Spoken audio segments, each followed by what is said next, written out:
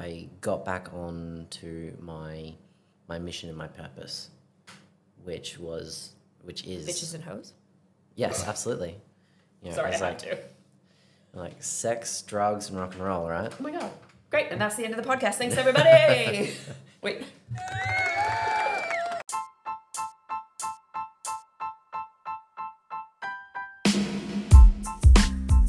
Hi, I'm Veronica Jane, and welcome to This Isn't Me podcast. Ever found yourself in a moment where you look at your life and realize, this isn't me? Maybe it was you in the past and it's not you anymore. Sharing powerful stories of breakthroughs and transformation. Practical and playful, scientific and spiritual. Right and wrong left at the door. It's a many sizes fit all situation. Full of imperfection and messiness. Sharing, asking questions with authentic, vulnerable conversations. This isn't me. Hello, everybody, and welcome to This Isn't Me podcast. I'm Veronica Jane, and today I have Josh Steen. Is that your real name? Yeah, Joshua Robert Hawkenstein. Oh, hello. Yeah. Ladies on Hinge, one more time for us. Joshua Robert Hawkenstein. Just before this, we were playing with the audio, and I was letting Josh hear what it sounds like through the headphones and like the ASMR qualities of the audio. So do you want to say your name with like even more growl here to just really get yourself going? Joshua Robert Hawkenstein. If we don't have enough women coming to the Purposeful Connections events, that might seduce them. Hopefully. What do I need to say so that men will come? Just, oh God, I don't know what to say that's going to be funny. That's appropriate. Yeah, exactly. It's appropriate for this podcast. Like we're all about self-empowerment and I just self-love. can't wait for you to come and for me to get an opportunity to look you in the eye and hold space for you. That's beautiful. And it's authentic. That's the thing. But yeah, I don't talk dirty for just anybody. Not anymore. Not anymore. I love that for you. Thank you. Like Although I don't hate the idea of like selling some sort of like sensual meditations or like hypnosis to help people kind of learn to get more comfortable with eroticism and sexual energy, specifically with themselves. Yeah, I think that like separating sexual energy from like the act itself can be a really powerful tool, especially for people who can't kind of differentiate the two. I love that. Let's get back to that. Tell us about you first before we get lost in the pod. Okay, well, my name is Joshua Robert Hawkenstein, as we very well know. I am a chiropractor and life coach. I've lived in Brisbane for most of my life, except for a very short stint in Melbourne, and I'm just a badass human. A badass human trying to live the best life I possibly can while confronting my own shadows and my own unconscious mind. And fucking up along the way, like the rest of us. Absolutely, as you would very well know. It's like we had dinner together just before this and spoke authentically to some of our fuckery, and let's get rid of that shit. Let's get rid of those old shadows. So yeah, cool. Tell us, are you happy? I always love to share how we connected, how we met in the world, so people get how you ended up here with me, sharing what isn't you and sharing what is you on the podcast. Yeah, well, the way I got into life coaching was I just wanted to figure out if there was more to life than what I was doing. Because I had done all the right things, I guess you would say, as, you know, I studied hard in school, I went to university, I got my master's degree, I became a chiropractor, and then I was like, okay, I'm ready to start my life. Where am I supposed to start it? I'm like, okay, well, build a career. And so I built a chiropractic career, and then I bought an apartment. I'm like, mortgages are important. Mortgages are very important. Apparently. You know? And I never really felt like an adult. Like I just felt like someone pretending to be an adult. Yes, you never will. Yeah, it's just we're all faking it. We need an adultier adult around us. Seriously, at all times. when I had that recognition of like, oh, we're all faking it. We're all just pretending. We're not pretending. We're sometimes, a lot of the time, we're all just figuring it out. Like no one's actually figured it out. There's no solution. Like there's no magic potion. There's no way to do life. You just dance your way through it and fuck it up along the way. Yeah, absolutely. And sometimes when you dance your way through it, you're going to find you have different dance partners who help you with different dance moves. And some dance partners last longer than others. Yeah. And once I kind of like built, and I was just at a point where I was like, okay, I'm like at this point, where do I go from here? Do I just be a chiropractor for the next 50 years and then retire and that's it? Like, there you go. Nailed it. Yeah. Where's the... Probably get married, pop out some babies somewhere in there to make society happy. Absolutely. To quote the conversation that we were having earlier this evening, it's like, where's the pebbles, where's the sand, right? So for those who don't know, we had a conversation about, life is a jar, and you've got your large rocks, and then you've got your smaller pebbles, and then you've got your sand. And I'd filled my jar with a lot of rocks, and I've gone, okay, like, where is the meaning in this? And by doing my own research, I've gone, okay, the meaning is in the pebbles and in the sand. And I couldn't figure out where it was. So I started to read.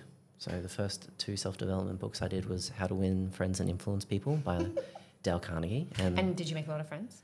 I made more friends than if I hadn't have read it. I haven't read that. Does it speak to doing that in authenticity, or is it coercive, Yes. manipulative tactics? It is very authentic. So it's basically about when you meet someone, you pick out something about them that they clearly love and pay attention to, and genuinely ask them about it. If you're actually curious. Yeah, you can't. So it's about building rapport. It's about building rapport, exactly. And you let people talk about themselves, and when people talk about themselves, they get the idea that they like you, when in reality They feel safe. They feel they're mirrored back. Yeah, exactly. Wasn't it interesting? Because so much of that's intuitive for many, and then for many it's not, or life hasn't given them opportunities to grow that skill set. That's something I've always been naturally very good at, I think, and almost to my own detriment, because then I'd mirror someone back to them to be loved. And like I would lose sight of myself. I'd just reflect someone back to them so they felt loved and liked me. And it was such a people-pleasing tactic.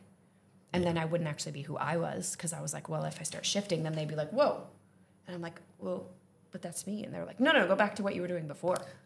Like I did a lot of people-pleasing in my past. So it's so interesting now to see how I use it, that rapport building and that reflection, to make someone feel safe, to build rapport, especially in like yoga teacher training or coaching. Like it's a great way to make people feel comfortable and safe, and then become yourself within that frame too, right? Like once you have that connection, they feel safe.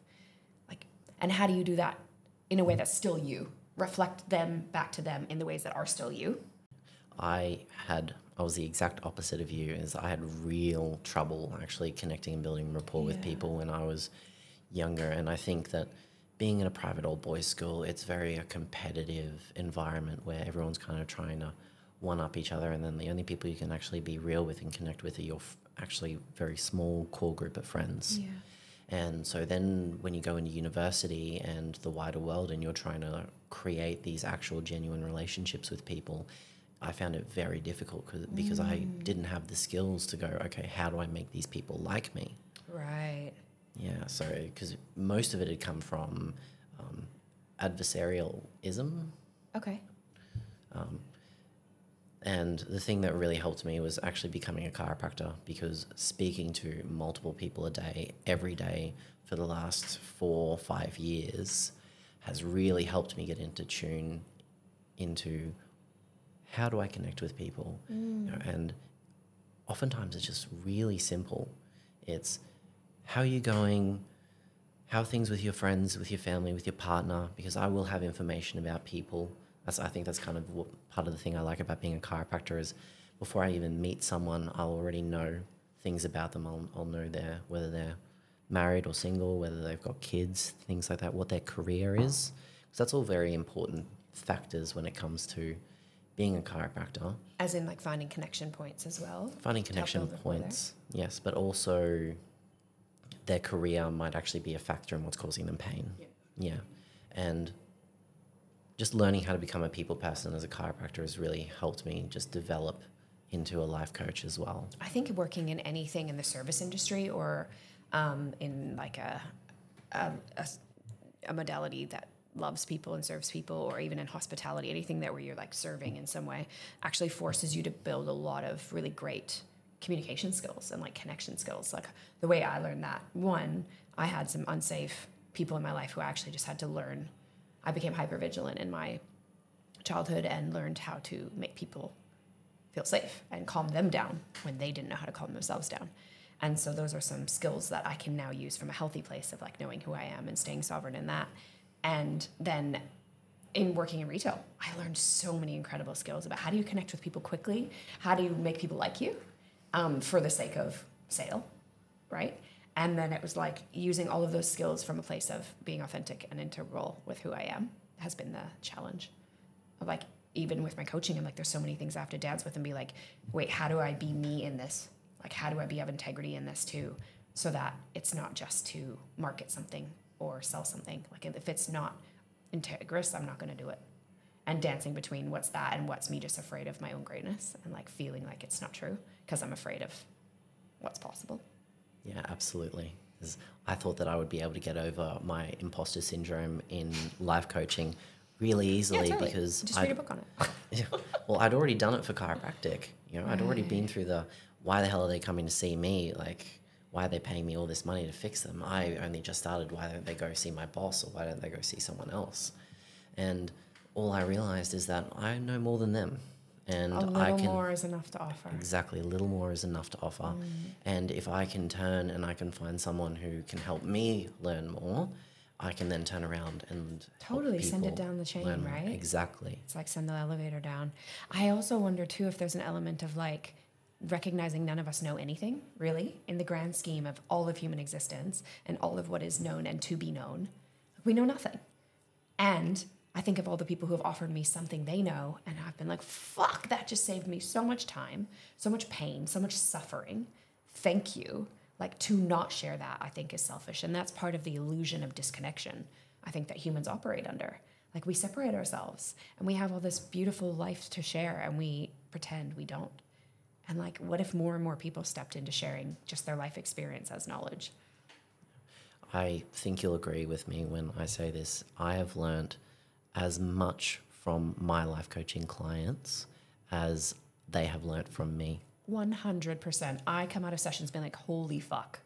I either see something I already changed and I'm so grateful and that just asserted it, or there's an area of life I've been kind of masking, stepping into full integrity or really taking that final step that I'm like, fuck, now I have to go and shift that in myself too. Or something that I didn't even see before that I see reflected in them and I see myself coach them around and I'm like, oh, fuck, I can say that because I know I'm saying it to myself too. Yeah, exactly. Like sometimes the sessions, they're not just for our clients, they're for us too. We're like, we're working through the same thing. They don't know that, but we know that. And ultimately, I think there's an element of, like you said before, we might notice that bit more. We've taken that extra step. So we're showing them the step we've just taken or are in the midst of taking to invite them into as well. And that's like teaching. The amount of times, like as a primary school teacher, the amount of times that I'm learning with them, and I just say that. I'm like, I think I know. What I do know is I know how to learn and I know how to grow, so I can show people that. So with my students, I'll often be like, hey, let's figure that out together. And so with coaching clients, the same. If I'm in the middle of that, I'll be like, oof, that's huge. Thank you for asking that. Like, I'm still dancing with that myself. Let's figure it out together. Like, let's go and fuck up in life and reflect back. And what I do know is this. Let's go figure it out and come back and report back. What did we learn? Yeah, absolutely. Because there's this ego arrogance of wanting to know everything, or like somehow as a coach we've like figured it out. Oh, absolutely. Like when I did my first coaching course, I was like, I've come out of it and I've gone, yeah, I think I'm a fully evolved, fully realized human being now. Yeah. I don't have any... I'm basically enlightened. Yeah, I don't have any traumas. I don't have any scars. I'm 100% the Joshua Robert Hawkins Steen that I was always meant to be.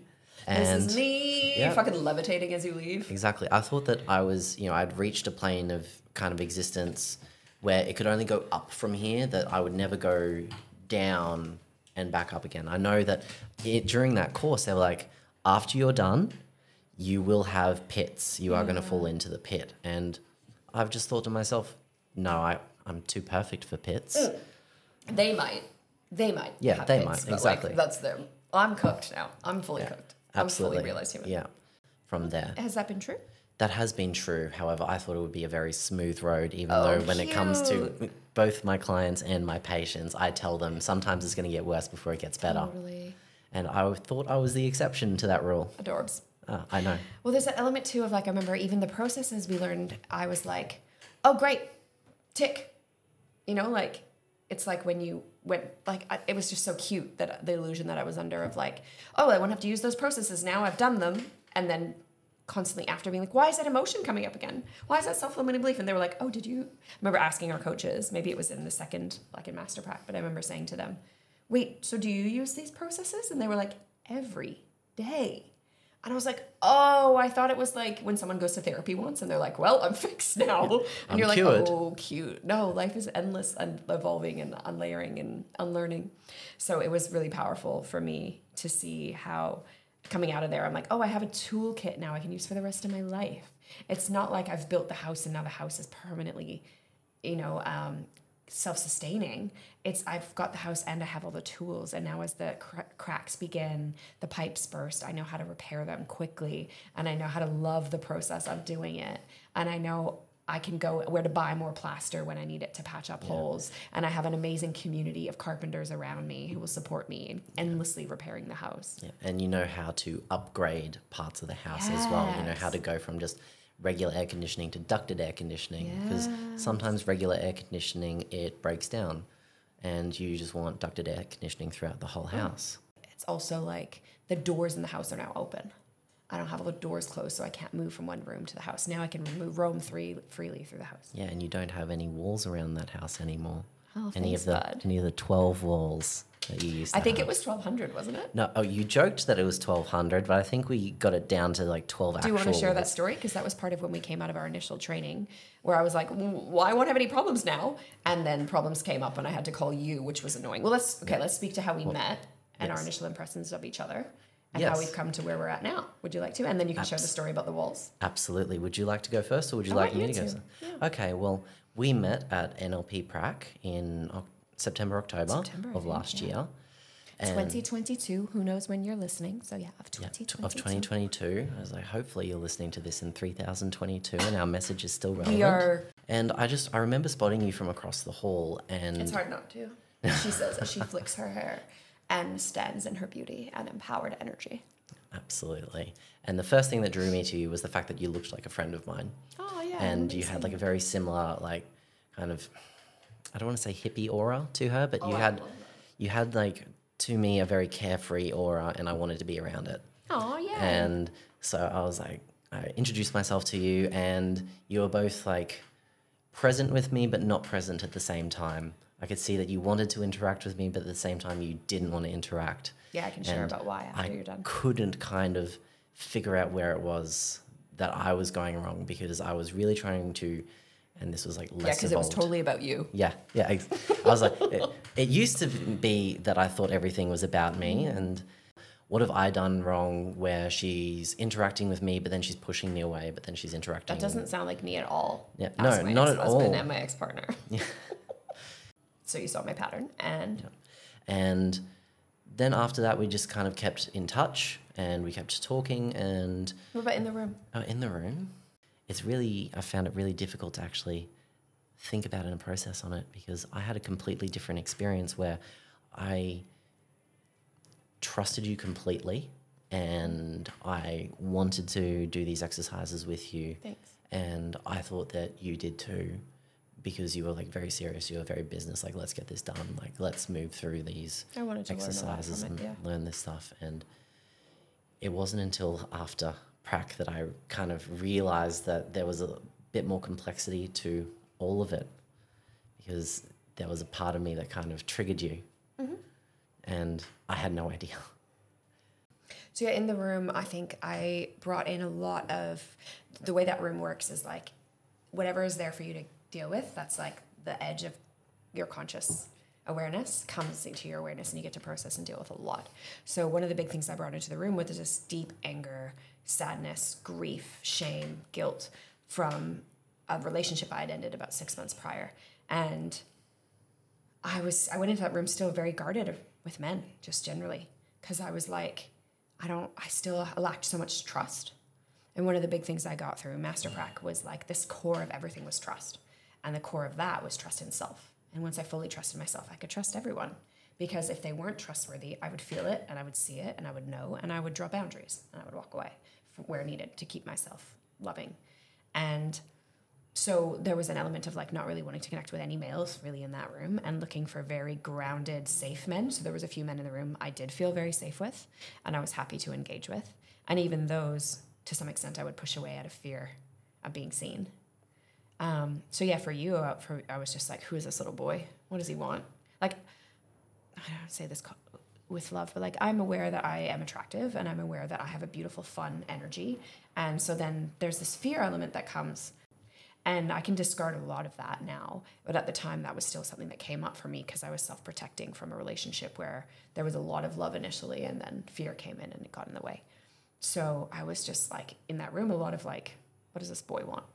Yeah. Isn't it funny, the stories we can tell ourselves, right? And for me, I was choosing to be triggered by you, which is why I always was like, the people I was choosing to be triggered by, I was like, go work with them, because there's something there that you see in them that you don't want to love in yourself, or that you're not wanting to acknowledge within your past. So I was like, great. The connection with you, for me, seeing you evolve from, because I think also energetically I detected that there was some boyish behaviors in you. Oh, definitely. 100%. And that's what I was energetically repulsed by, to be honest, because I was like, I am so done with little boys. And the same way I was done with the little girl behaviors I was playing out. Like, it wasn't this, like, I somehow was better than you. It was just, I was easier to see in someone else, right? So in that course, one of the powerful things they teach you is, like, perception's projection, or as the Buddhists would say, like, as within, so without. So you look at this other person and you go, why am I irritated by them? How is that me? So yeah, it was powerful with the interactions with you, because I could be like, if he's being a little boy, where are you mad at yourself for still acting like a little girl? Pardon me. So that was really powerful, because I also got to call you out on the shit that was making you act like a little boy. And my respect for you actually grew so much after the course, in the ways that we shared within the community and kept growing after, because I heard you own some of your shitty little boy behaviors. The ways that you were keeping yourself small and childlike and not stepping into your masculinity, not stepping into who you are as a human, who you are as a leader, who you are as a coach, like just all the fucking power you can have in the world and the way you can love in the world. So I wasn't that interested in having friendship with you in other than like a loving, amicable, I can cheer you on in the world way, until I got to watch some of that transition. So I'd love to hear about your time after our coaching course together and what self-development you've been doing and how you've become even more grounded in who you are. I'd like to tell you after we've finished with actually talking about the walls procedure that we did. Sure. Say whatever in whatever way feels good. So after prac, we were a part of a container that just helped us kind of continue on with the improvements that we'd made after the course. And we would come to the group with problems that we had, like, oh, I'm having an issue with this. Is anyone there to talk to me and help me out with that? Yeah. And you came up with, I'm having an issue. Can anyone talk to me about it? And I think it was a parts issue that you were having. So there was part of you that you didn't like that something was going on with. Yeah. And I was like, absolutely, let's jump on a call, let's do it.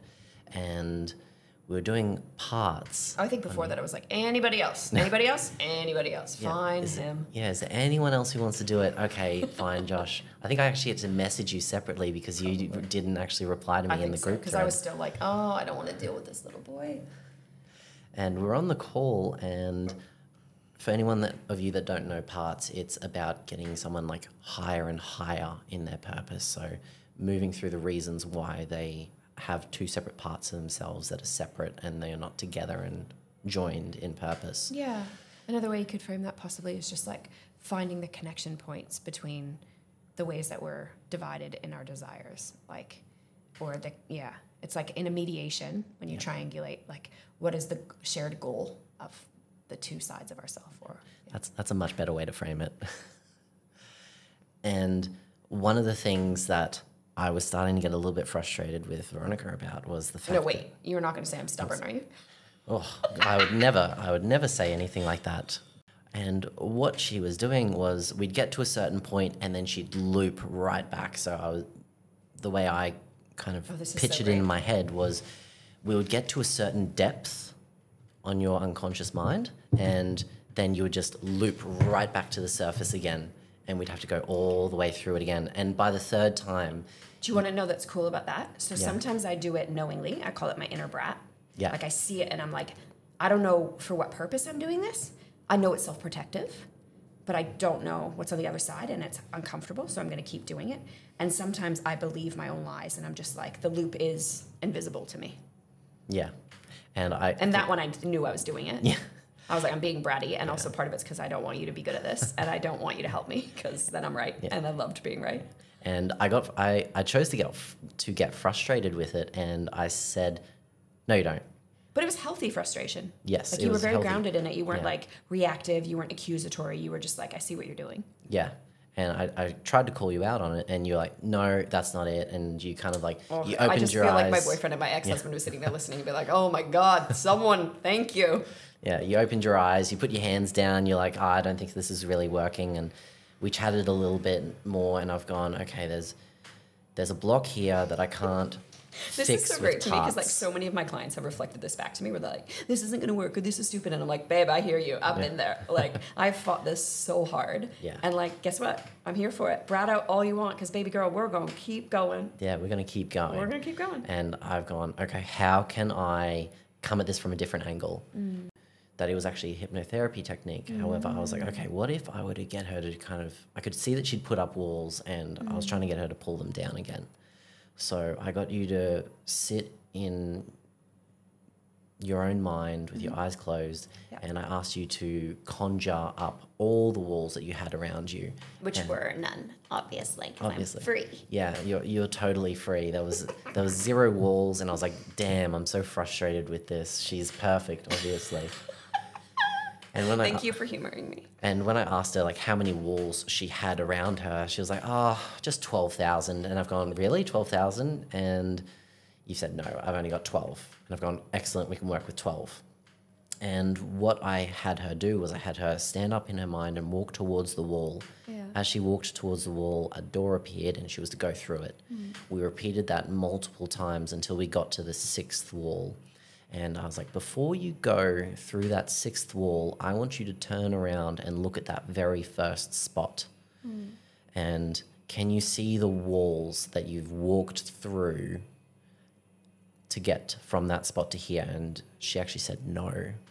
And I was like, well, where are they? And she's gone, oh, they're gone. And I've been like, actually, this is amazing. This is working. Oh, I've found something here. And I've told you to turn around, face the 6th wall, and you're like, I can't do that. It's not there anymore.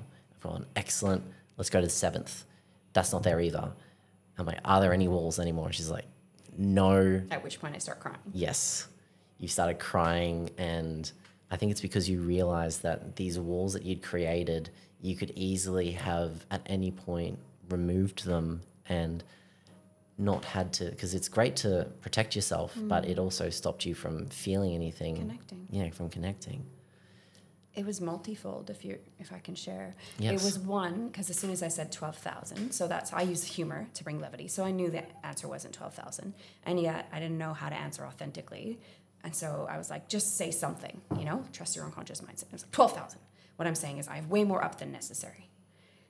And again, people who know how to work with me, it doesn't take long if you're open and you're playful. Like working with me is so much fun because I know I'm being a brat and I'll own it, right? So I'm saying sarcastically, like, I know this isn't true. And then you're like, okay, well, how many? I'm like, well, 12. And in that, knowing even that's made up, as soon as I said 12,000 or 1,200 or whatever it was, every number I said after that, I realized, well, that's constructed too, and use it as a visual aid to help you get through your shit. Like you said, hypnotic language, and also a visual aid to help you see a metaphor of where you're creating your own problems. So I knew the walls were that. And then when you started having me break through them, like I knew that 12 was made up. And at the point you had me turn around, I realized all the walls before were made up because I was able to walk through them. So everything thereafter was made up as well. So, and like you said it, I realized like all of this was self-protective. All of this was made up. All of this was to be right, because being right put me in a dominant position, which made me feel safe. And then this deep grief of like, how many ways have I disconnected with people to protect myself, that when ultimately all I ever wanted was love. And all the ways that I thought I was protecting myself were actually hurting me and keeping me from connecting. And it was this deep sorrow of like, how much longer are you going to do that? Like, you actually don't have to keep doing that anymore. And irritating, because I knew then in that moment too, like even the disconnection between us was something I'd created to keep myself safe. And that I could actually witness and acknowledge the love that this man was offering in his offering me coaching out of the kindness of his own heart. And you're bratting out, and for what purpose? Like literally to protect yourself. And he's just shown you all your self-protection. It actually just keeps you disconnected, and it's made up. And it was this beautiful, like, if I acknowledge in this moment he's right, that's where the connection comes. And letting me be wrong meant that I felt seen. And I was like, oh, all I ever wanted was to be seen and heard and loved. And I'm the only problem in my own way. Like, that's the power of NLP, right? Yeah. Of visualization, of submodalities, of hypnotic language, of just helping people see a lot of their stuckness is the way they think, and they've constructed their own cage, and they've created their own suffering from a small or a large pain, and that they actually get to let it go endlessly. I think that was the first time we ever really truly connected. That was the first time I saw you. People. Yeah. Yeah. I think that was the first time I ever saw you cry. Because I saw you cry in the room. Yeah. So I think that's the first time I ever saw you cry tears of like sadness and joy. Because again, my perception of in the room was your tears, they were a bit more of like frustration and almost like punishment. Oh, 100%. Self-deprecation and... Yeah, these tears felt genuine and real, and I loved being in the presence of them. Yeah, thanks. And after that, you sent me a message, and you just said, I didn't want to do this with you, I didn't trust you, and now I trust you, and thank you so much for that beautiful experience. And it made me tear up a little bit. Oh, kitty. Because first of all, I was like, wait, she didn't trust me or like me? And because I hadn't acknowledged it sooner because I knew it wasn't about you. I knew it was about me. So speaking to it would have just been like, I think you used a phrase before that I can't remember. You were speaking to someone else. Self-soothing. Yes. It would have been about me, like, making myself feel better than you. And I'm like, you're not better than him. You're playing a game with yourself. So why reflect that to him when you know it's your own shit? Like, it's your own projection. Yeah, once I finally saw it, it felt like the right time to share it because it was like, hey, here's again another illusion I created to stay separate, and I can share with you, like, I've been pretending that you're not safe and blah, blah, blah. Yeah. It was also a growth moment for me as well, because I realized that sometimes my people's perception of me wasn't always what I wanted it to be. And that's okay. As long as I'm genuinely being like the best version of myself, if they take it a way that I don't intend it to be taken, then that's usually their own issues coming up. Well, I wonder, I still dance with this. I wonder if that's ever true or if it's always both of you. So, like, again, what irritated in me was the ways you didn't stand in your integrity. The way I could tell you wanted one thing and were living another thing. And, what? No, I'm perfect. Which one is, which one's the... Which one's the mute button? What do you want? Yeah. The clapping? The clapping. I'm perfect. And I was, because you reminded me of men in my life who had said one thing and done another. I was just like, I don't have time for this. I'm so done. I love men so much. I want them to stand in who they are. I want them to be who they actually get to be, not this hurt child. And I know that's not their fault. I know that life has been so hard on so many of us, and that we've all created our own, like, stories and beliefs. And yet it was like, how do I empower men to be something better? Because I spent years enabling men to stay small and being part of how they stayed small. And I was like, I'm done. And I don't know how to do that yet, but I'm not going to dance with this little boy and let him stay a little boy. And until I can figure out how to love him from, like, my own strength and my own tenderness, which took me a long time to learn, and always dancing with that, is like, I just knew I didn't want to be around people like that because I was scared I would enable them and validate their shitty behaviors. And, like, that was love, what you did. That was so loving to honor that and offer that and stand there with me in that. And I was like, that's beautiful. And so now that's possible for him. And when he's anything less than that, he would invite you to call him out on that. And that's when I was like, hey, I actually want to have it. This is a loving, safe friendship for me to have now. Yeah. So thank you. You're welcome. Thank you. I love when... I hope that I exude a lot less little boy energy now. Well, that's what I was saying to you, and I'd love to talk about that, and depending on how much you want to share, like, so from there often I was invited a friendship with you in my mind, right? And I was like, okay, I can see he's not trying to seduce me, he's not trying to have that kind of intimate sexual relationship with me. We both have enough awareness to be able to have this beautiful platonic friendship and of deep, deep love, right? So I was like, great. So how do I keep opening and being vulnerable in those ways? Because again, that instance was another offering of me being like, hey, you showed him your softness, your femininity, your vulnerability. He showed up more in love. So the reminder again and again, like, express desire, soften, be vulnerable. So what is the work that you've done? Because I only said to you again the other day, like, honestly, the man that you are now is so different to the man you were 6 months ago. Like, actually like being around you. I had a breakdown the other day and I called you and I was like, can you come so I can just cry and scream and fall apart and you can just like hold me and like tickle my back? And by the time you got here, I was like, I don't actually need you to do that, but I do need some listening and I do need a big hug. So are you available for that? And you were like, yeah. So what do you think's changed that's allowed me to go from seeing, obviously I've cleared up my own shit too, which is a large part of it.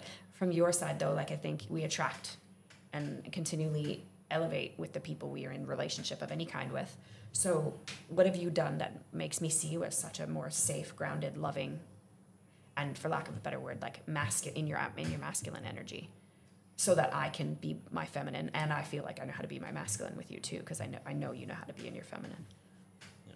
Well, I've always been really good at being in my feminine because I've always kind of been I've always felt safer around women. Can you share your interpretation of what it means to be in your feminine too, for those who aren't comfortable with that language or don't know how to make sense of it? Because I'd love to hear a male speak to that. Absolutely.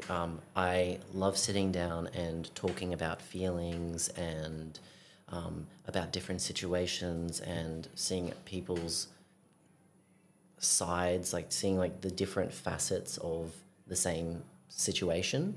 And I really just enjoy just kind of like the calmness and sometimes the chaoticness of feminine energy, and it almost feels safer than being in my masculine energy, which I always found was really kind of ground in kind of aggression and rage. Well, especially if you're looking at the 3 words I heard you say around femininity were chaos, creativity, and feelings. Like those are the ones that stood out for me, like creative. Those are beautiful expressions of what it is to be a human, and everyone gets to have those. And if you were seeing then the ways you described how you saw masculinity were the shadow aspects of the more negative aspects of like that aren't comfortable, or maybe they aren't love and aren't serving. So if you saw the beautiful, healthy, healing, grounded parts of femininity and then saw the dangerous, ungrounded shadow sides of masculinity, of course you would be scared of them.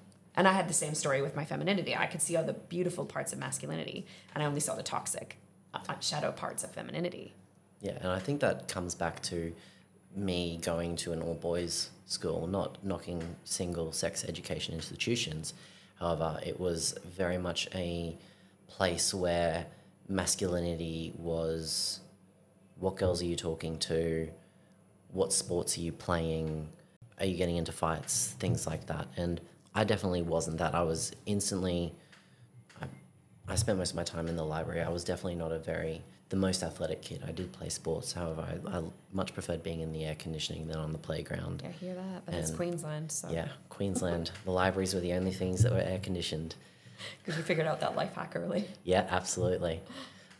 And so as I kind of grew up, the only way I was able to express like what I thought was being a man was on the soccer field. Yeah, right. And as I got a lot older and I was playing soccer at like 15, 16, 17, like I tried to like build this picture of me as like this tough guy. And so I was always like picking fights with people on the field, and I was always kind of... There's a fine line between what a good tackle and what a foul is on the soccer field. I just dealt with that today with some students, I hear you. And I flirted with that line very much because that's the only way I could like get in touch with like my masculine side. And sure.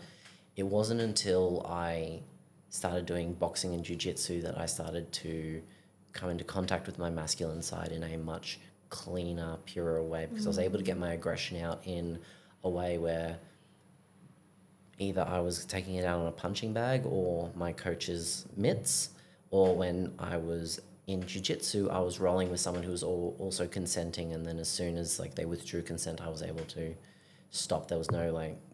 The boundaries were clearly drawn, and I could like get my masculinity out there. And one of the things that I realized in prac was, okay, there are a lot of amazing masculine men here who are, safe, non-toxic, strong, masculine men. How do I unlock that same masculinity in myself? And from the language of masculine and feminine, and that's what I'm comfortable using now. But in the past, when I was playing with what was gender in our society, that language triggered me like crazy. Because I was like, fuck you, tell me how to be a woman. Fuck you, how to tell me how to be a man. And once I've made sense of the fact that it has nothing to do with the sex of the body you're born in, or even the gender you choose, it's words that are coming from ancient traditions and Eastern philosophies around the yin and the yang, around the doing and the non-doing, just about polarity, right? And energetics and magnetism. So when you look at the universal laws, there's other ways of exploring that. So everyone gets to be all sides of this pendulum, right? All elements of themselves. Like once you integrate endlessly, you get more and more comfortable with your polarity. The fact that we are all light and dark femme and we're all light and dark masc. And they explore what the qualities of each of those things are. And within light and dark masc, light and dark femme is also what is like shadow and light, or toxic and non-toxic would be like healthy, or grounded and ungrounded, whatever language you want to use. So what it sounds like you're exploring is like you knew how to do the healthy sides of femininity and you didn't know how to do the healthy sides of masculinity. And that's so great in so many ways, because if you know what not to do, then you can figure out what to do. Yes. And one of the first things that I did was I looked around and I've gone, where is a tribe of masculine men that I can connect with that can hold me to that higher projection? And sometimes your tribe doesn't actually have to be a physical tribe. It can be people that you admire from afar. So it's like, what would this person do? Yeah, I think that's one of the things that I really grabbed in the NLP perspective is like, who and what can you model, right? So finding people that you want to emulate and building, allowing parts of yourself to come out because you see qualities in others that you want in yourself, right? It's a great way to start that. And by consuming their content and watching them from afar, and then having some conversations with some of them, like I've had some good conversations with Travis. Yeah, he's a beautiful man. I really would love to spend more time with him because he is such an inspiring man. I would love to do one of the weekend getaways that he has in the future. Yeah, men that are able to communicate their feelings and their values in grounded ways. Yeah. And the main qualities that I've found for like healthy grounded masculinity that I've started to emulate over the last several months, which is where you've noticed the really big changes in me, is good quality communication, like being able to communicate your own emotions and your own intentions, and being able to understand the emotions and intentions of other people around you. Being honest and being truthful in your interactions with people, and pushing yourself as hard as you can with love, because you can push yourself really hard with from aggression, and that's different. Hatred and self-aggression. Totally. Yes. So being able to, find where your limits are and try to push slightly beyond them, because you want to see how far you can go. Yes. Trying to see how far you can go without breaking down with love is so much more powerful and potent than basically trying to push yourself until your body's broken and you can't do it anymore. What? It's so much more sustainable, shockingly, right? Huh? Yeah. Oh. And I think there is a tendency for men, and most likely women, you'll be able to speak to this, in that when we realize that we can do better, there is this push to want to cram every second of our waking days with ways to make us better. I'm talking to one of my friends about that now. He's like, I just need a break from self-improvement. And I was like, oh, I hear you. Yeah. I'm like, well, then we need to look at more sustainable ways to do it, because it shouldn't feel so hard. Absolutely. It's as we realize what is capable or what is possible for us, and we try to make all the changes all in one go, or at the same time. Like, it's a fight response, right? Yeah. So the opposite is to run the other way, or to freeze and be like, I don't know, I'm overwhelmed. I don't know, I'm overwhelmed. Yeah. I can't make any of these changes. I don't know. Yeah. Nothing's possible. And so what I've had to do is I've had to fight that urge, because I know so many men have done the same thing, and then we just get to a certain point, we'll be able to do it for like 6 months, where we're just cramming our lives full of everything, and eventually we just crash and burn. Read every book, listen to every podcast, go to every workshop. Yeah, do every workout, do every physical hobby you can. And then you're just doing self-growth in extreme aggression. And it's about just slowly adding those things in. And so now I've gotten to the point where I can do multiple gym workouts a week on top of jiu-jitsu, on top of boxing, on top of a swim session, on top of a run session. and then still have time and energy to be able to grow my business and socialize with the people that I love. And read. I love reading. And play. Yes. Yeah, cool. And go on a podcast. Absolutely. Have dinner with an amazing woman. Not wrong. So I love that. And I wonder if you'd speak to some of the vulnerable elements of that. Like, where can you look at yourself and go, you know, I'm coaching and yeah, I'm messy. And you speak to, what was one of the language sets you used there? It was something about taking action, something about, can't remember the exact words you used. Basically acknowledging how you can keep growing. Yeah, and keep growing without, while also acknowledging that there are pitfalls that you're going to have to overcome. So can you speak to some of the pits that you think in the past you let yourself hang out in and feel sorry for yourself longer in, that I smelled all over you, or that you lost respect for yourself in, or like whatever you're happy to share. Obviously, you know, there's a particular area that I think would be valuable to hear you speak to, and yeah, you get to speak to whatever. Absolutely. It's one that's appeared so many times, and I've tried to fix it in indirect ways. Yeah. It is around my dating life, in that previously I had experienced rejection, and rather than working to improve myself in being okay with rejection and improving myself in healthy ways, I was like, okay, she said no because I wasn't attractive enough, I wasn't muscular / fit enough, I wasn't wealthy enough. So I was like, okay, I've got to improve those three things. So I worked on improving my clothing and hairstyles, and that is very valuable, absolutely, because as you feel out on the outside, you can feel on the inside, and vice versa. Ideally the other way around. Well, I don't even know if that's true, actually. Dance however you want to. I think it's about for what purpose you're doing it. Like if you're just changing the outside and you're not changing the inside, that's one thing. But sometimes changing something in your external world reminds you of how great you are on the inside. So I actually take back what I said. And then I worked on making money by being a chiropractor, and then I started working out at the gym. And then the woman of your dreams came into your life, and you guys are married and having an amazing life right now. Yeah, absolutely. I am in a multi-million-dollar home with a wife and my 12 children. 12? Yeah, cheaper by the dozen story going on That's here. how many walls I had up. That sounds dangerous. That's very dangerous. Oof, yeah, that sounds my name is Steve Martin. Oh, Lord. Hi, Steve. Lovely to meet you. No, I am currently single, although I have completed a lot of other life goals. Yeah. So when you ticked all those amazing life boxes. Yeah, I realized that, like, even though I'd done all these things, I still wasn't getting, kind of the perceived results that I thought I would get. Yeah. The results. The results that I was told by other people that I would get. Yeah. And I've gone, okay, where else can I improve? And it was coming from a place of, like, I'm not good enough. And it's like, okay, I can improve my relationships with people in general, because my relationships with people, specifically women, were not the greatest. Stepping into my masculine has helped me immensely with this.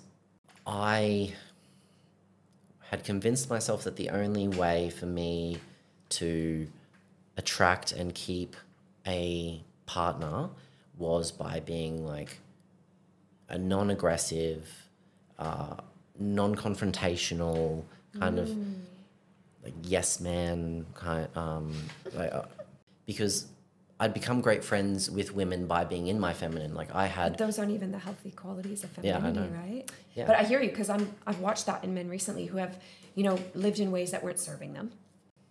It's a dance, right? And it's like, how do you invite all of those qualities into you? It's not a gender, no matter your gender expression. Yeah. How can I fluidly move between like the feminine qualities and the masculine qualities of myself, and invite all parts of self too. Right? Yes. And by being more comfortable and playing in my masculine, my grounded masculine more, I have started to cultivate relationships with people in a way that is more fulfilling. Yes, and queen. Because they're more fulfilling, I find that like more people want to be around me, because I'm able to be more of myself in more situations. Because a lot of people go, oh no, that's just that's just mirroring other people's behavior. And if you're doing it genuinely as a part of yourself, if you're able to like kind of play in those different parts of yourself. That flexibility of behavior. Exactly. It's about being able to be a million different people who are also one person. That's the way I see it in my head. Or be one person who has a million different elements of themselves or a million different qualities within themselves. A million different facets, shining bright like a diamond. And bright like a diamond. So I love that. Would you be willing to share some examples? Because what are the changes that people listening are going like, great, I want to get more grounded. I want to dance in the polarities of what is yin and yang and masc and femme, whatever. How? Can you give some examples of how you've created that practically in your life? So the first thing I did was I created a timetable for myself. That's not something I'd ever done, and it's very masculine in that it's very rigid, it's very logical. So then you build trust with yourself? Yes. I'm able to go, okay, I've said I'm going to wake up at 5:30 in the morning, and I have. And I said I'm going to go to the gym, That's and I have. self-love, baby. That is I'm self-love. posting a lot about self-love. People have been asking me, like, how? I'm like, start with self-trust. Yeah. Like, if you don't trust yourself, if you don't do what you say you're going to do, you lose trust for yourself. When you don't trust someone, you don't love them. And you do. You love them in the sense of, I love you. But the love is lost between you because love is safe. And if you don't trust yourself, are you safe with yourself? Yeah, you absolutely aren't. Because if you can't trust yourself, then you can't trust anyone. So it's like this little kid in each of us that's like, but mom, dad said, you know, when your parents broke a promise to you when you were little and then you felt like, but you said. It's like we do that to ourselves all the time. And then you feel unloved from yourself. Yeah, absolutely. There's this like unworthiness that plays into it, and it's not a fun thing at all. So yeah, preach. Yeah. And then I started having better conversations with my friends. Once I started holding myself accountable, I started also holding my friends accountable to their highest projection, the way that I saw them. I love the way you said, once I started holding myself, it's like start with self. Yes. Because it's so easy to sit there and call other people out on their shit, right? Oh, absolutely. And I think that in itself is toxic. Like if you're smart enough to be able to see where you're falling short and you're not working on it, there. And then you think that you can sit on top of your white horse and call other people out on their behavior. It's way more fun. It's way more fun. For only so long. Yeah, you don't have to go into your own little pit. Oh, you can pretend you're better than everyone. Absolutely. However, you're never going to grow as a person if you don't do that. And I'm joking, and yet there's an element of often it's you don't see it in yourself. No. So that's why I love that invitation of like perceptions, projections. So if you're seeing shit in other people, and what if you imagined that was in you and looked for an example of that? How is that me? Where else is this true in my life? Because that just makes it all that playing and pretending out there where you're blaming and complaining. It invites it all to come back home so you actually can deal with it within yourself first. Because then you'll find you're not drawn to people who have those qualities, or they just don't automatically shift, or they leave your life because you're like, I don't got time for that shit. Yeah. I guess an example of the second one was a friend of mine was talking about a relationship that they were in that wasn't serving them. It was very up and down. It was very hot and cold. That person was involved and then they were distant. And I got really frustrated with them because I've just gone, how can you see that this relationship isn't serving you? Like this person is doing these things to you. As soon as I said that to them, I've just gone, how am I perpetuating that within myself? Right. And I've been perpetuating it by just having casual relationships with people, even though I keep telling myself and everyone else that I want a committed long-term relationship. And as soon as I saw that, I've gone, okay, I have to cut all the casual stuff out, and I have to just focus on myself and focus on my goal of creating a life with someone. So you berated yourself, made yourself feel like shit, sat in a bunch of guilt and shame, self-flagellated, right? No, I did not. What? Yeah. Isn't that how we grow? No, it absolutely isn't. Fuck! It's loving yourself and knowing that you can do better. And so I did that, and I did that for a good 4 or 5 months. And then I got kind of tired of being single and not connecting, and so I went back to having casual relationships again. So then you self-flagellated, felt really guilty, ashamed, were angry at yourself, and just hid from your shit, right? For a little while, yeah. Absolutely. For a good couple of months. And then when you were ready to change, you made sure to make yourself feel really guilty and really shitty because that's how you change, right? No, that's not how you change at all. Damn it. Is this what I was doing wrong for 30-something years? Yes, that is what I was doing wrong. I'd self-flagellated. I'd gone, okay, I've been in my shit. Now I need to get out of it. Thank you for this period of growth, because even when you go into your pit is it is a growth opportunity. Yeah.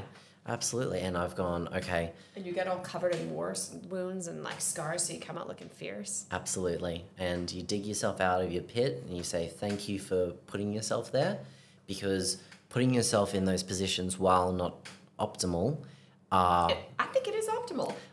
Doesn't feel efficient. It definitely isn't efficient. And yet it's it feels, I'm doing this with my hands, like an upward wave where it goes down in between. I think you have to, because it's when you think about, it's where you build the skills. I don't know if there's anyone who's truly continually, endlessly evolving who's not going through.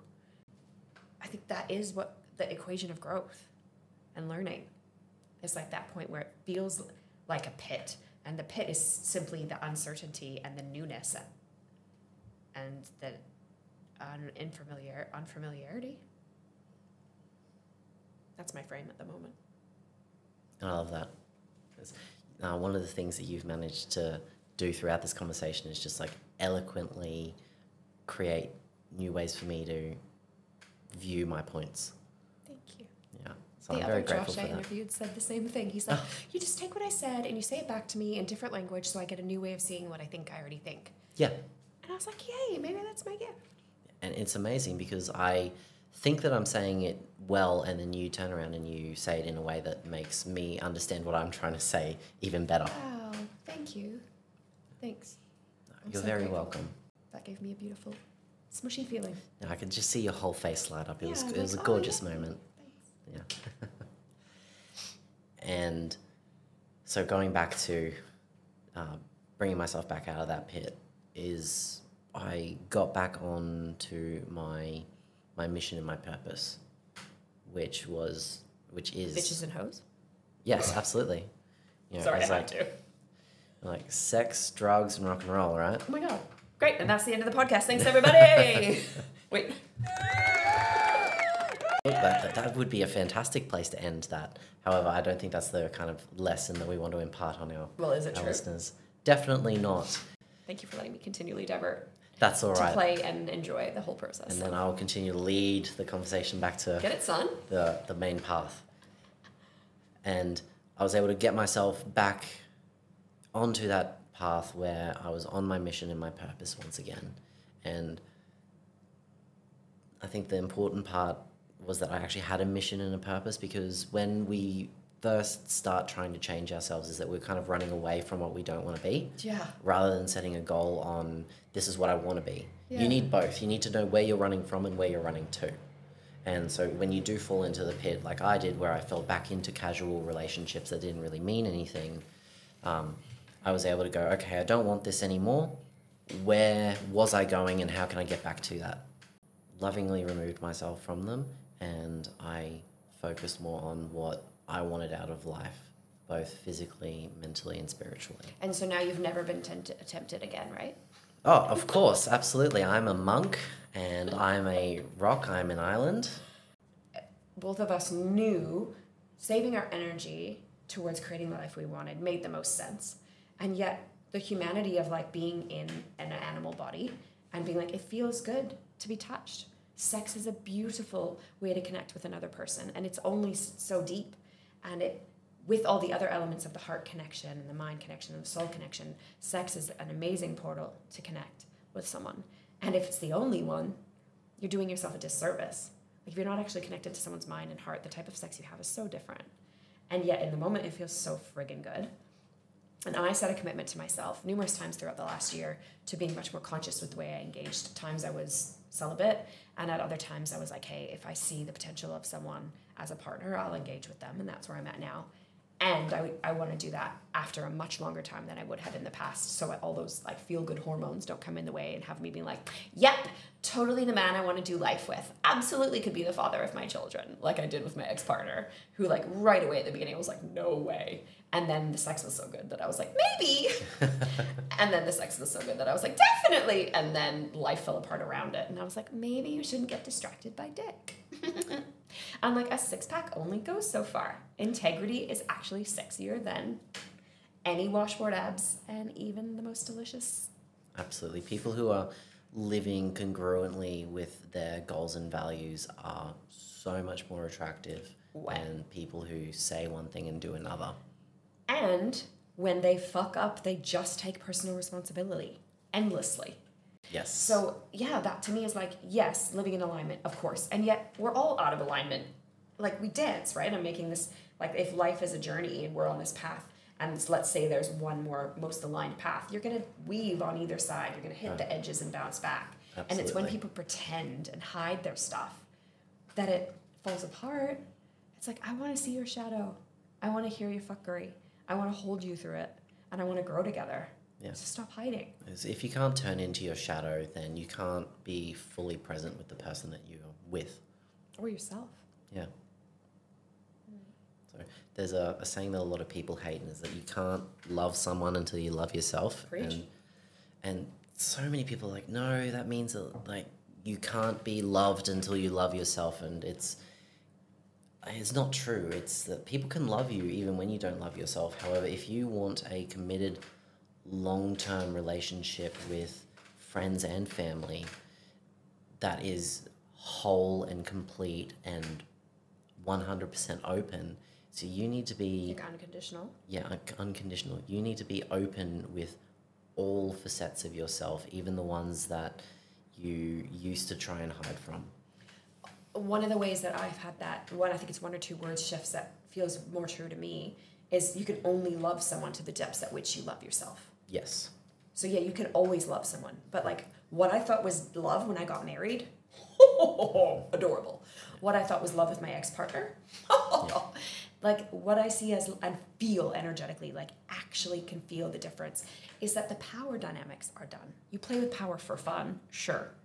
But like there's no more dominance and control. There's no more manipulation and coercion, because you actually just show up authentically as yourself. You don't have to hide. And every time you feel a tension from inauthenticity and out of integrity, you own it. You fall apart together and you come back into integrity with yourself and with each other. And then you go again. Because yeah, you're right. Like it is about go and love yourself. Like whatever depth you know and love yourself is the depth at which you can know and love a partner or a friend or a family member. And going at it from a slightly different angle, and to quote the great philosopher, the comedian Daniel Sloss, he said in one of his comedy specials that if you only love yourself 20% of your maximum amount of loving, then if someone comes along and they love 30, 40, 50% of you, you are going to turn around and go, wow, they love me so much.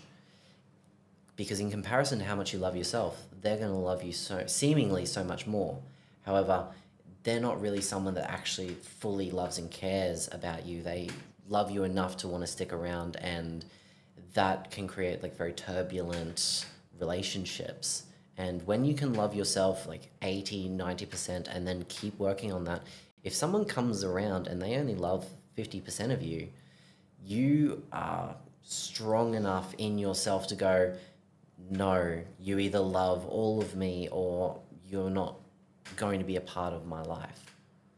So say we love ourselves 20%. As soon as someone loves us 30, 35, I think you said, then is another meaning of that. Like, so suddenly we feel like we need them. We become codependent because they see our greatness more than we even see it ourselves.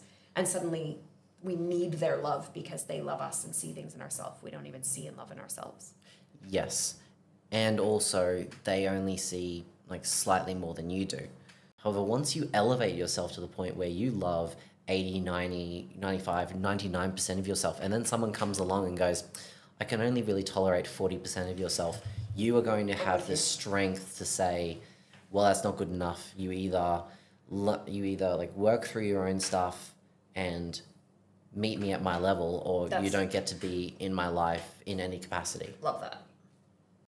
then the standard for which you would allow others to love you at becomes so high, because they have to love you more than you love yourself, or the same, because you're like, well, I treat myself so great. Why would I let the standard of behavior be anything less? Exactly. And if you believe that you love yourself 90% and you're willing to accept a 70% love from someone, you just aren't. I don't think you are. No, you aren't. You don't love unless yourself you're 90%. in like unless you're in a savior complex and you're just like, I think there's an element of I'm pretending to love myself, but you love me enough to compensate for the lack of love I actually have. Absolutely. Like, if you love yourself enough, you don't have to accept any kind of compromise. There's a difference between loving yourself fully and having your walls up and not accepting any kind of negatives from another person, because people have their own stuff that they're working through. You don't have to like everything about a person. Absolutely. You don't even have to accept all of their behaviors. You can, like, you need to have boundaries. It doesn't, unconditional love isn't about unboundaried love. You need boundaries so you can love someone without conditions. Like, there's an element of standing in to love you. I need you to acknowledge and take responsibility for certain behaviors and make some changes to the way that you're being to actually love yourself and meet more. When I started posting regularly and I'd gotten rid of all the casual relationships and everything like that, and I was feeling really good about myself and I was really embracing the love that I had from myself, I had created opportunities where I could meet more people and fully embrace them in like a loving way. When that happened, I, like, that part of me that was like, hey, like, we could easily go back to these casual relationships. It was like, hey, like, if you wanted to push those relationships that you've created with these peoples in that direction, it's going to happen. And I knew that it wasn't the best thing for, like, the friendships that I had created with some of those people, and it wasn't the best thing for either themselves or myself. And I was able to go, no, this isn't my highest projection of myself or this person. And this is not what I want for myself or for this person, because there's nothing long-term or nothing that I can see growing from here. And then as I continued in my journey and my progress and my growth, I had people slide into my DMs and basically, without getting into specifics or anything like people that. Testing your spiritual, like your spiritual journey test. It was the universe testing me through these people where basically they're like, hey, how have you been? I'm thirsty for you. Yes. Let's catch up. Why don't you come over to my place? And like, these are messages that are coming in like fairly late at night. And what? Yeah. I had entanglements with previously. Some of them I had interacted with before, but nothing had ever come from it. Okay. However, I knew enough about myself at that point, and I knew enough about them that it would never go further than that. And apart from it being like a fun time, it was never going to be anything more. And how do you think the timing worked? Why were they reaching out now? For what purpose? Do you think people can feel you growing and elevating yourself and want to kind of like come along on the ride? Do you think you just became more of what people wanted? Do you think people saw your strength and your masculinity and were like, wow, there's much more possibility of him being a loving partner now? When people glow brighter, like when people like fully... No, I literally, someone said this to me in the past. That's why I'm laughing. Because when they did it, I was like, ugh, but I get it. When they grow brighter, when they fully embrace who they are, they almost become like a beacon that attracts other people to them, because other people... So the more that you grow, the more that like people become attracted to you and the messages that you provide, especially if you're congruent, or in their mind, congruent with what you're saying. Which is interesting then, that like the dark femme comes in and the seductress comes... Yes, and she wants to take me back to where I was, like those... Well, and unconsciously, like, the healthy sides of her just want to magnetize a loving partner. Yeah. And, like, there's magic there, for sure. And there's a beautiful element of dark femme. Like, I play with my dark femme a lot. She's my favorite. And I can see where it gets out of alignment. Like, even the way I talk, like, I'll feel it get into that energy, and then I'll be like, okay, that's the line. Like, after that would be leaky energy, it would be unhealthy, it would be unloving, like, and I know where that is and can just snap it up straight away. and just be like, that's seductress, that's different than the magnetism and the fun and the play. Yeah, absolutely. Like, these were people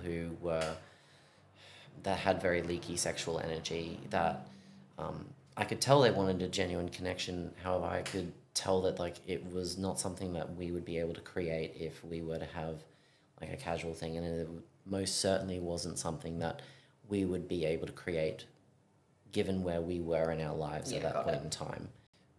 You can have like genuine friendships with people like that. However, it's very, very difficult to actually grow and create a loving relationship, like a loving, intimate relationship when you are that far apart.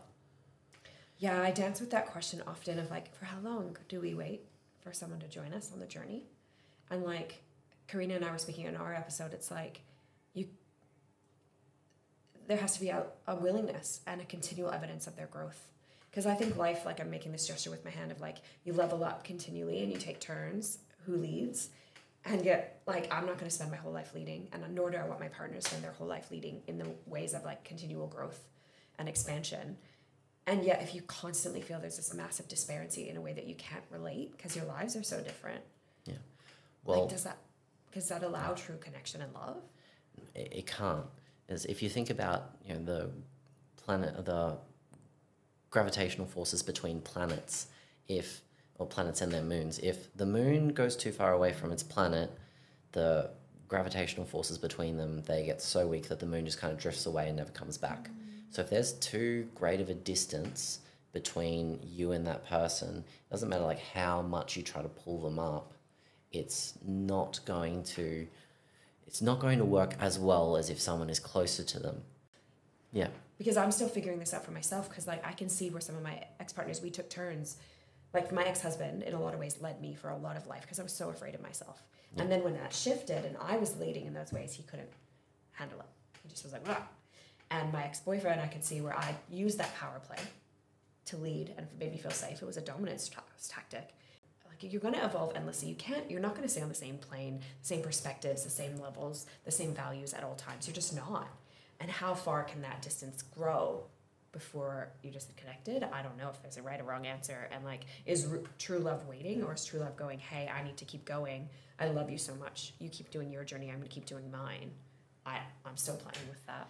I think that's most likely the uniqueness of the human experience. Yeah. Is that there is really no correct answer. Like there's fuck. almost certainly someone whose maturity, like I guess we're going to use this age analogy, as imperfect as it is, there's going to be someone who's like a 17-year-old and someone who's a 35-year-old mentally, and that 35-year-old mentality is able to slingshot that 17-year-old mentality into their 40s, and then they grow from there. Yeah.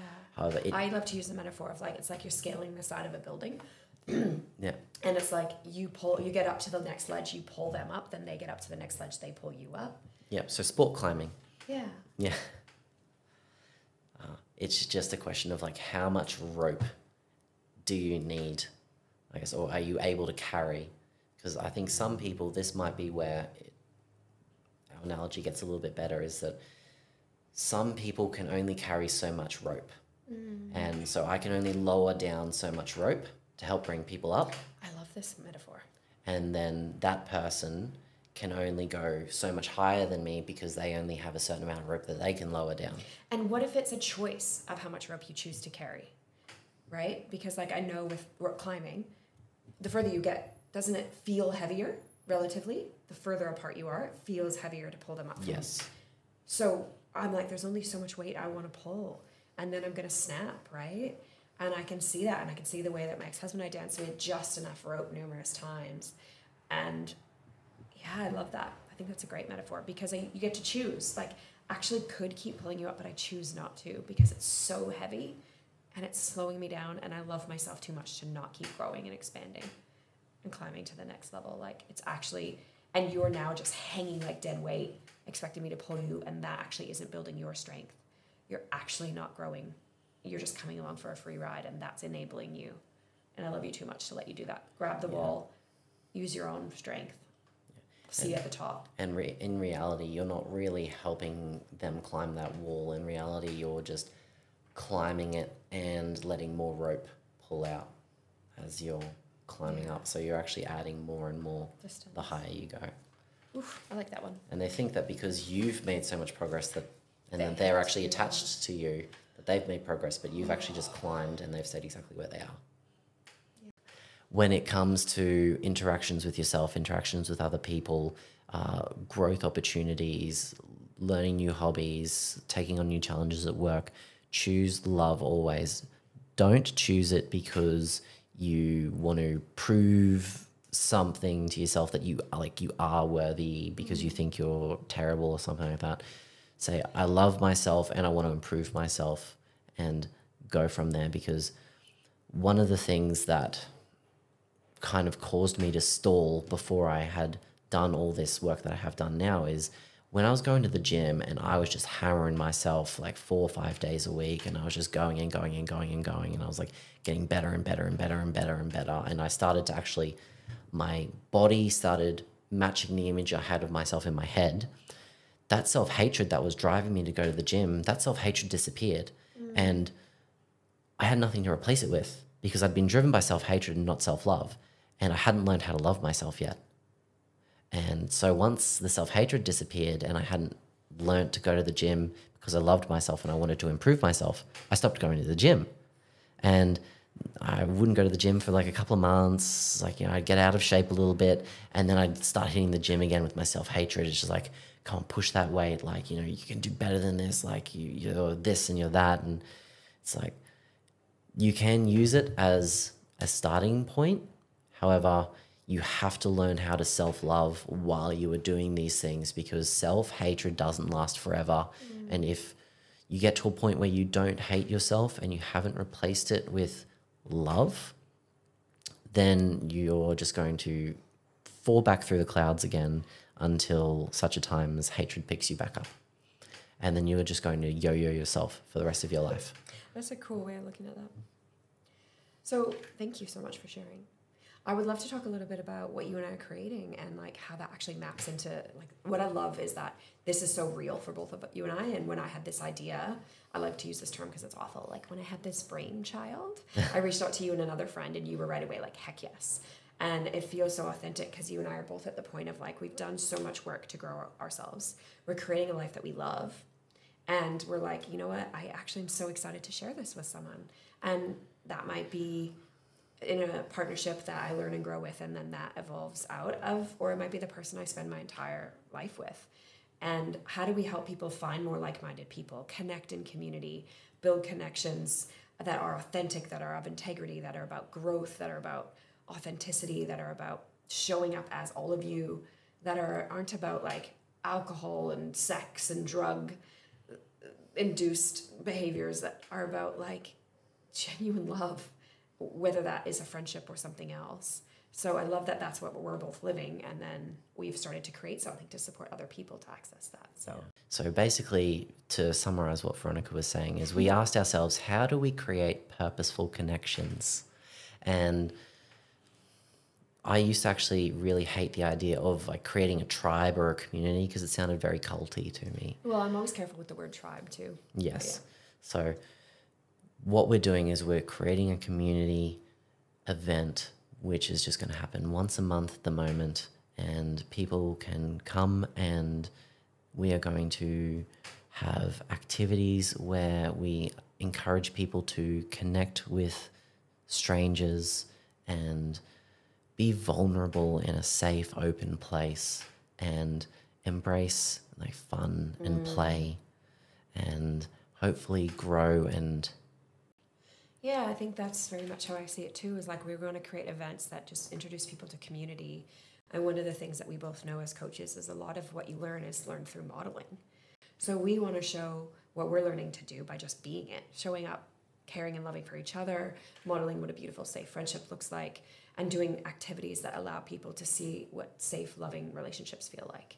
And ultimately, our hope is that people can find more loving connections there and build new relationship possibilities in. So I'm super excited for that, because we're going to start monthly, and it's like super low pressure. Come, play, do some connection activities, have some fun games. We'll have a bit of a picnic or some sort of food element each time as well. And then our hope, do you want to speak to what we see it evolving into and like what you see is possible with that? Absolutely.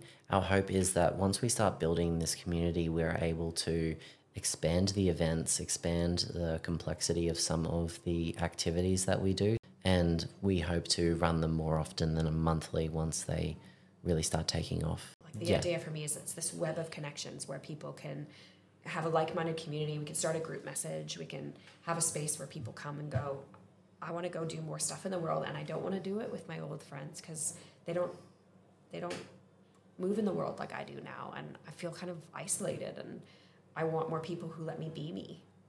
And I feel like this is the people that I can be that with. I can't wait Absolutely. to see. I'm so excited about what's possible there. And so when's our very first event happening? April 23rd.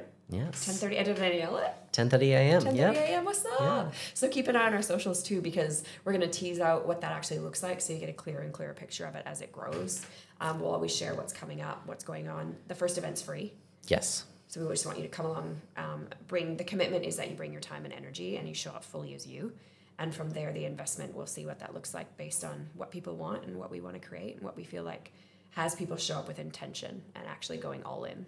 Grab a ticket, share it with your friends, share it on social media. So yeah, share with your friends. And then also share about you, Josh, where people can find you, what you're up to, and outside of Purposeful Connections and outside of this podcast. Like, how do people find you? So you can find me on Instagram, Josh Steen Coaching. So that's Steen with 2 E's, not E-I. A Steen, not a Stein. And at the moment, all I'm doing is I'm just pursuing my coaching and my chiropractic career, as well as just having fun playing in my masculine.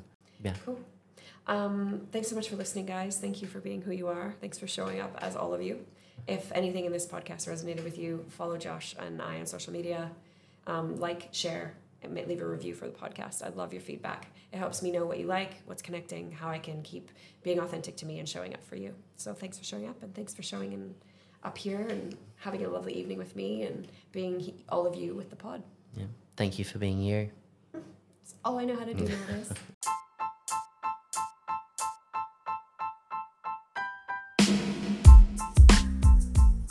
Thanks for listening to another episode. If it resonated with you, like it, share it with a friend, or share it on your socials. And you can find me on my socials at VeronicaJane_ on Instagram or at Veronica Jane on Facebook. I look forward to connecting with you further.